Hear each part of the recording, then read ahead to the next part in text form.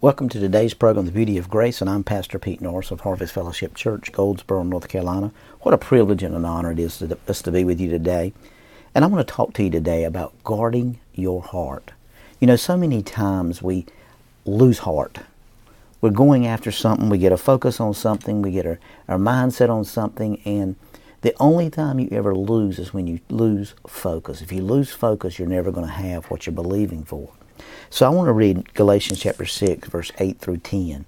For he who sows to his flesh will of the flesh reap corruption, but he who sows to the Spirit will of the Spirit reap everlasting life. Let us not grow weary while doing good, for in due season we shall reap if we do not lose heart. Therefore, as we have opportunity, let us do good to all, especially to those who are the household of faith. In other words, he said, sometimes you get tired of doing good all the time, but in due season you'll reap if you don't lose heart. Now it says here you will lose heart. So you got to realize that you can't lose heart. You can't lose heart with what's going on inside of you. And then in Luke chapter 18 verse 1 he said, then he spoke a parable to them that man ought to always to pray and not to lose heart. So we have an opportunity to lose heart, guys. Let's go to 2 Corinthians 4:1. Therefore, since we have this ministry, as we have received mercy, we do not lose heart. So we see here again, he's talking about not losing heart. I want to go to 2 Corinthians 4:16 through 18. Therefore, do not lose heart, even though our outer man is perishing, yet the inner man is being renewed day by day. For our light affliction, which is but for a moment, is working for us a far more exceedingly eternal weight of glory, while we do not look at the things which are seen, but at the things which are not seen. For the things which are seen are temporary. In other words, they are subject to change. But the things that are not seen, they are eternal.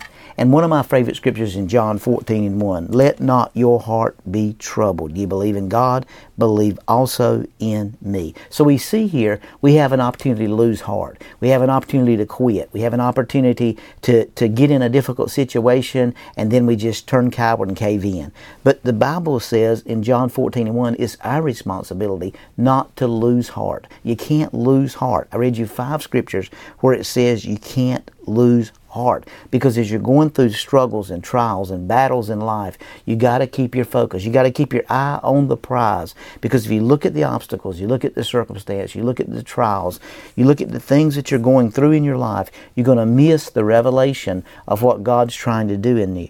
Now in John 14:27, he said, peace I leave with you, my peace I give to you. Not as the world gives do I give to you. Let not your heart be troubled, neither let it be afraid. Now what does it mean? When fear begins to grip your heart, when trials and tribulations and stress and all these things start to coming at you, and you can't understand what's going on, and you can't understand why it's going on, and you can't understand what's going on in your life, you got to rely and trust in Jesus. Now wait a minute.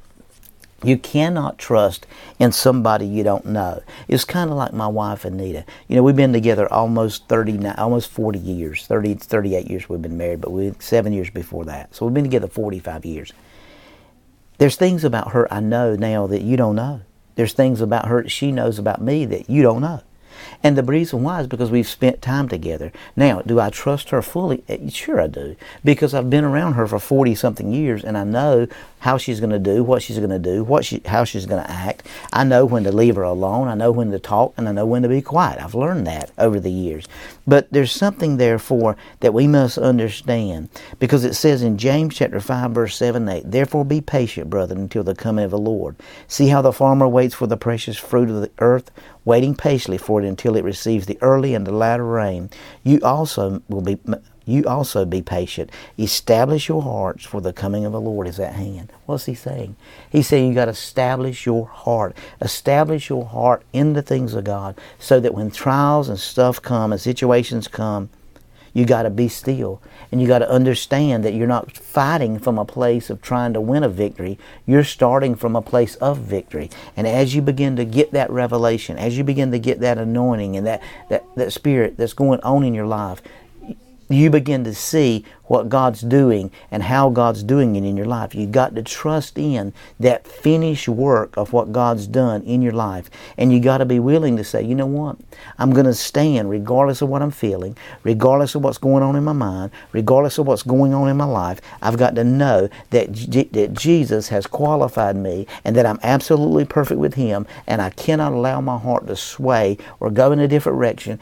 Your heart's always going to go in the direction, if you're not careful, of your mind. Your mind is going to take you in a direction. If you continue to give in to that mind and give in to your feelings, you're going to fall into temptation, and you know what? You're going to lose heart, and you're going to throw up your hands and say, you know what? I just can't do this. And it was never intended for you to do it anyway. It was intended for Him to do it through you. That's the beauty of grace.